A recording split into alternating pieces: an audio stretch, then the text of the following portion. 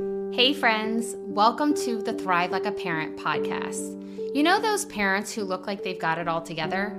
Yep, that's not me. I'm Dr. Brooke Weinstein, mom, widow, and neuroscience expert on all things sensory and emotional regulation. Yep, that's right. I'm here to get down and dirty on the truth behind parenting, education, burnout, neuroscience, widowhood, and the shit show we call life. So come join me for conversations with thought leaders, doctors, and women just like you who aren't afraid to speak the truth and help you find that silver lining between the to-do lists, shit shows, and chaos of parenthood. If you are craving the answers to finally find that sweet spot between chaos and calm, pull up a seat and listen in as I take you from burnt out and surviving to finally thriving. Hello, and welcome to an awesome episode of Thrive Like a Parent podcast on emotional eating and how to break that damn cycle through regulation. It is the craziest thing that I do not teach nutrition or anything related to eating, if you will, but I hear from my clients in Thrive Like a Mother that they lose weight all the time. All the time. It was a pretty shocking revelation. And today I want to help you understand something that sounds so direct, right? Emotional and eating. It should be like a no-brainer, but yet we don't quite understand that it's not a psychological thing. It's more of a neurological thing. And I'm going to help you understand that today. And I'm going to give you tips on how to break that cycle. I grew up in the dancing world since I was 2 years old. And so as you can imagine, being a dancer, you stare at yourself in the mirror 24/7. And you wear really tight leotards and tights and costumes and all of the things. And so I was always very aware of my body and always very aware of how others looked next to me and all the different things. I would say that if you go down the rabbit hole of regulating your nervous system, and I'm smiling because it's not just a rabbit hole, it's an incredible journey and experience and life-changing and all the different things, but eventually you will get to the point where you tune into all the different stimuli, sound, touch, light, oral motor, all the different things. And I had that journey of getting to the point where I tuned into my regulation in terms of oral motor. Now, I've always been in tune with my children. For Eli, my younger son, the first sign of his dysregulation of like, ding, ding, ding, something's going on with him when he was younger was chewing on his hands or chewing on his shirt. And so if you have kiddos who are biting on their nails, biting on their shirts, all the different things, putting toys in their mouth, Legos, like all that kind of stuff, that is a form of attempting to regulate their nervous system through their jaw. So why wouldn't we think that asking for snacks 24/7 is a form of regulation or attempt to regulate, as well as you watching TV with a huge bag of chips or I don't know, whatever it is, not even tasting the food. Why wouldn't we think, oh, that's also a form of regulation? Because yes, people meaning adults, we bite our nails, we pick our skin, we have found coping skills and ways to regulate. I'm not knocking you if you do. I'm not saying how weird, how abnormal, because honestly, like this is totally normal. But oftentimes we don't see people like chewing on their shirts in the middle of like work meetings. Will they chew on a pen cap? You betcha, right? So usually we see this behavior a little bit more clearly in our children when they're gnawing on inanimate objects. Most of the time I get questions on why is my kid snacking 24/7, right? I even have a podcast on that. It's the same thing. It's oral motor, it's sensory regulation, it's attempting to come down from a heightened state. I can remember laying on the couch in my parents' house. I would do this at night or on weekends or after school. We were a huge cereal family. I'm talking like people would come in our house and be like, whoa, look at all the cool cereal. And I'd be like, what? Because it was my norm to just have like 12 boxes of different cereal. My dad loves cereal. Hands down, one of the biggest memories of my dad from high school or living, in my childhood home is 8 or 9 o'clock after dinner, maybe 10 o'clock. My dad is watching something on TV and he's having his little bowl of cereal, and he'll have 2 or 3 little small bowls, but like every night it would happen. And I would sit on a couch and mind-numbingly eat Cheerios or something where it was like my jaw was chewing, but I was also watching. So I'm stimming on visual, right, on TV, but I'm also regulating that stimulation through my jaw with the eating of whatever. And hands down, again, like not just being a dancer, but through high school and being a female and all the different things, like I was absolutely aware of my body and really wanting to figure this out and having long-term health for myself in terms of eating when I was hungry, not eating just to eat. And hunger is related to something called interoception. And I have not gone into interoception a lot, but it is going to be discussed a lot more soon because it is such a crucial word to understand. And it's the ability to be aware of what your body and brain is asking of it, right? So for kids, it's, I need a poop. And it's like, oh, why aren't they potty training? Well, interoception, they may not be able to feel it, right? I need a pee. Oh, why are they peeing in their bed? Because maybe they didn't wake up and feel it, right? Why am I eating all day long? I don't even know if I'm hungry because I'm not quite sure that you're regulated enough to know if you're even hungry or not. You're skipping the interoception piece. You're just ignoring it because you're so dysregulated. So why is, quote, emotional eating a form of regulation? Well, I've kind of said it, but I'll explain it very clearly here. Your jaw is a joint, quite a strong one at that. You crunch and crunch and crunch down on food. And every time you crunch on your jaw and close your jaw, you're giving feedback and pressure into your nervous system and therefore attempting and giving it some grounded regulation. So I went on a journey. When I started regulating myself, and I was like, okay, let's really tune into food. Let's see how this has an effect on me, my regulation, because I tune into everything of like, how am I doing with eating? How am I doing with seeing the world around me? Is there piles of clothes everywhere?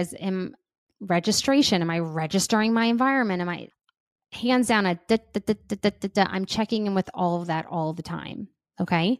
So oftentimes, if you are, quote, emotional eating, basically, if you're eating when you're not hungry, if you're satiating with sweets and all that stuff, well, first of all, sugar is addictive. Sugar is just as addictive as crack cocaine. And some studies say it's even worse. Sugar is addictive. So that is honestly something that you need to have a conscious effort in breaking, if you will. Like that's something that you need to be able to say, am I hungry? Am I craving this? Right? Do I eat sugar? Yeah, like you bet. But what I've been able to do is get to a place, and I would say my clients very much as well, is they are intuitively eating. If they want the sweets, they have the sweets. If they need the meat, they have the meat. If they want the this, they have the that. And what they have found is trust within their eating. Now, how do you do that? How do you form an intuitive, healthy relationship with food? I'm going to give you literally the steps. First step is when you recognize that you are, quote, again, emotionally eating, I want you to ask yourself, how do I feel right now? If you have no idea, that's totally okay because it takes time. It's part of regulation. When I found myself doing some mind-numbingly eating, I recognized that I was anxious, I was slightly heightened, I was moving through something, and I was satiating my nervous system through my jaw. Now, if you can ask yourself, how do I feel? And start to think about, am I anxious? Like, is something going on? Like, have I been through a lot of stress lately? Am I worried about something at work or with the kids or at home? I want you to try and relate it back to what is going on in your life. Maybe you're stressed out about a boyfriend or I don't know, a partnership, or your kiddo's not sleeping at night, or you're exhausted, or try and relate that back to what is going on. Like literally what is going on with you, or what has been going on the last few days, maybe week or two, right? Start to connect the puzzle pieces together of how do I feel and what's been going on in my life. The next step may really shock the hell out of you and surprise you. What I actually want you to do is say, okay, and keep eating. Because the shame that we produce and we crush our souls with, it creates a negative feedback loop that will then create a pattern that you foster, maintain, and stick with. Versus if you bring awareness to why you're doing it, what's going on in your life, you have the recognition of like, damn, there really is a lot going on right now. Okay, this is what's comforting to me. Okay, but I know that I won't always be stressed about this. I know that I won't always have XYZ. I know that maybe I'll feel better tomorrow. And if you continue that pattern of, let's say the next day you do the same thing, kids go to bed, you grab something, put the TV on, you're here with a bag of popcorn, you're like, I'm doing it again. Okay, how do I feel? Wow, I must still be really anxious about XYZ. Okay, that's still where I'm at. That is just still where I'm at. I'm going to trust myself and I'm going to know that it's okay to be exactly where I'm at. It's okay. And little by little, what you will find is that you'll start asking yourself, does this feel good? Like, does this feel good to satiate with this form of regulation? Meaning eating, moving your jaw. Or does it not feel good, right? Would you feel better going to yoga, or would you feel better reading a book or walking or talking or having a therapist or I don't know what, right? But every single day checking in with, how do I feel? Okay, I'm not doing so well. Got it. Ooh, gosh, I really want, okay, like it's about my time of the month. I know why I'm feeling this way. Whew, got it. Okay. I really crave chocolate right before my period. Okay, this is what it is. Got it. I'm going to enjoy the F out of this sucker. Cool. Like, great. Got it. Next, moving on. Do you see how I've released all shame and guilt behind putting anything in my mouth? When any form of emotional eating comes up for me, I accept it. I allow it. And I just say, okay, that's where I'm at. Got it. Wow. I must really be heightened. Okay. I've got to really take a look at this. This must be really big. This is really affecting me. I'm really stressed out about this. Or like, okay. And then you can oftentimes start day after day after day. Like I said, say, actually, I think that sitting here and eating, I'm not hungry. So like sitting here and eating when really what I know my body needs is rest. I'm going to go do that instead. That would feel really good to like get in bed and snuggle up and like, oh my gosh, that feels so supportive. And your brain starts to shift to be able to find ways to regulate and give itself what it needs naturally only when necessary. And so the point I'm trying to get across here of explaining, sure, when it comes up for me, I just allow it and I say, okay, I trust. It requires you to have self-trust that you know this too shall pass. And it is okay to allow it because of the circumstance or the feelings or emotion or the awareness of the heightened state that you're in. If you have no awareness, if you don't bring awareness to it, all you do is shame yourself. Why am I doing this? Oh, gosh. Oh, well, I'll stop tomorrow. Okay, next, let's keep eating. If there's no awareness behind how you're feeling and bringing awareness to why you might feel dysregulated or heightened or overstimulated or all the variations of those things, you will just keep continuing the pattern. But it's part of peeling back the onion in terms of, got it, Eli's chewing his shirt. Okay. Hey, buddy, how you feeling today? Not good. Oh my gosh, thank you so much for sharing. Did something happen today at school? Blah, blah, blah, hit me or wouldn't sit by me at the lunch. Oh, wow, thank you so much for sharing. Like there's something going on emotionally underneath the behavior. Same with food. There's something going on emotionally underneath your chewing and movement of your jaw. Eli was more hands and mouth, chewing on shirt slightly. Kindergarten year, I would say from kindergarten to pre-K, he had a bout of it that I was like, oh my goodness, my sweet boy. And I knew it was the transition from pre-K of just having fun to kindergarten of starting to learn things and just getting used to that. Charlie didn't put his hands in his mouth, but he would chew on a shirt. And I would bring awareness to it, talk to him about it, but I never shamed it. Same with Eli. So if your kiddos are begging for snacks, or if your kiddos are chewing on their nails, or all the different things, or chewing on their shirt, we're not going to shame the behavior. We're just going to bring awareness to it and maybe offer other tools.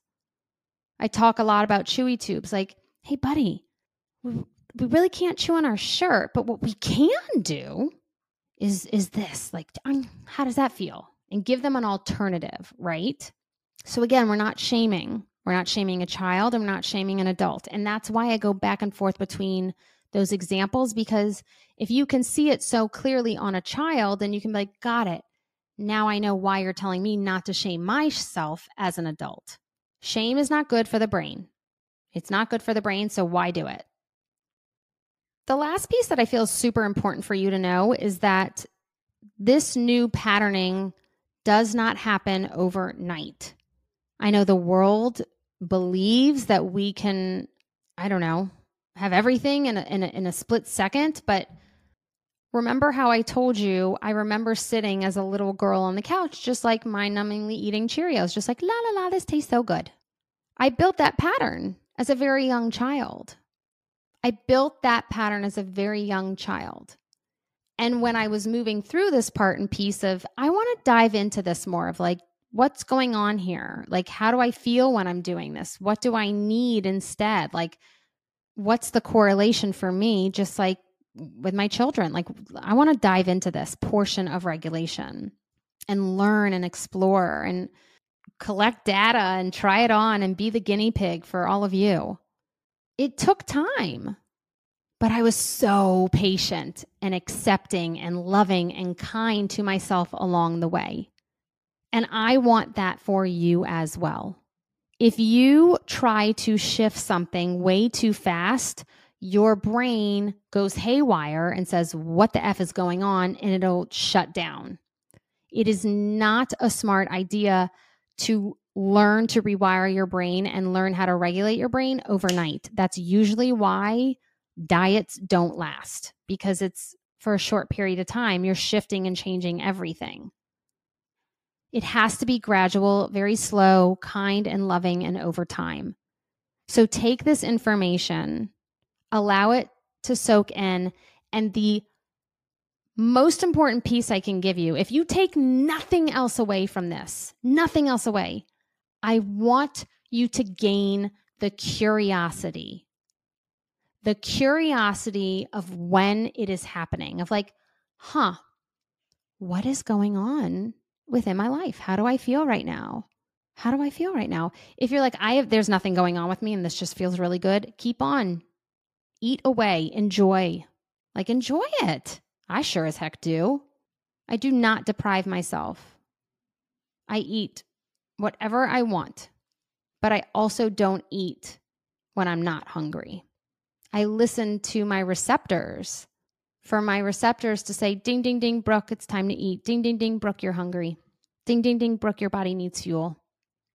And I eat what feels good. I eat what feels nourishing. I eat what feels comforting and all the different things. So the main takeaway for you today is get curious. How do I feel? What is going on in my life, right? Maybe move the needle of saying it's okay. It's okay to be doing this. And then that last piece of what do I need? Like what would feel really good instead? Like, or maybe what does this feel good? Yep, this feels good. Got it. Or I really think I want to do XYZ instead. Get curious. And that is it. That is it. You know, think of it this way. Do you think that, let's say you've been in a partnership I was in a partnership with Jonathan for almost 12 years. Think about having the pressure and load on yourself of, I need to do better. I must do better with my partnership. I want us to be better. And you want to be 50% better. Over the course of 12 years, can you imagine where our relationship would be? It's not possible. It's not doable. When you look at the rate of success, most, even in business, say if we're 3 to 5% an increase every single year, that's a win. I'll take those odds of 3 to 5%. If I am 3 to 5% shifting every single year within my own mental health, my own regulation, my own habits, my own rewiring, that's a win. 3 to 5%, which is why I'm giving you permission to get curious rather than fix or quote cure or magically resolve. It's okay to go slow. That's what your brain and body wants and needs. So take care of yourself. And until next time, XOXO, Dr. B.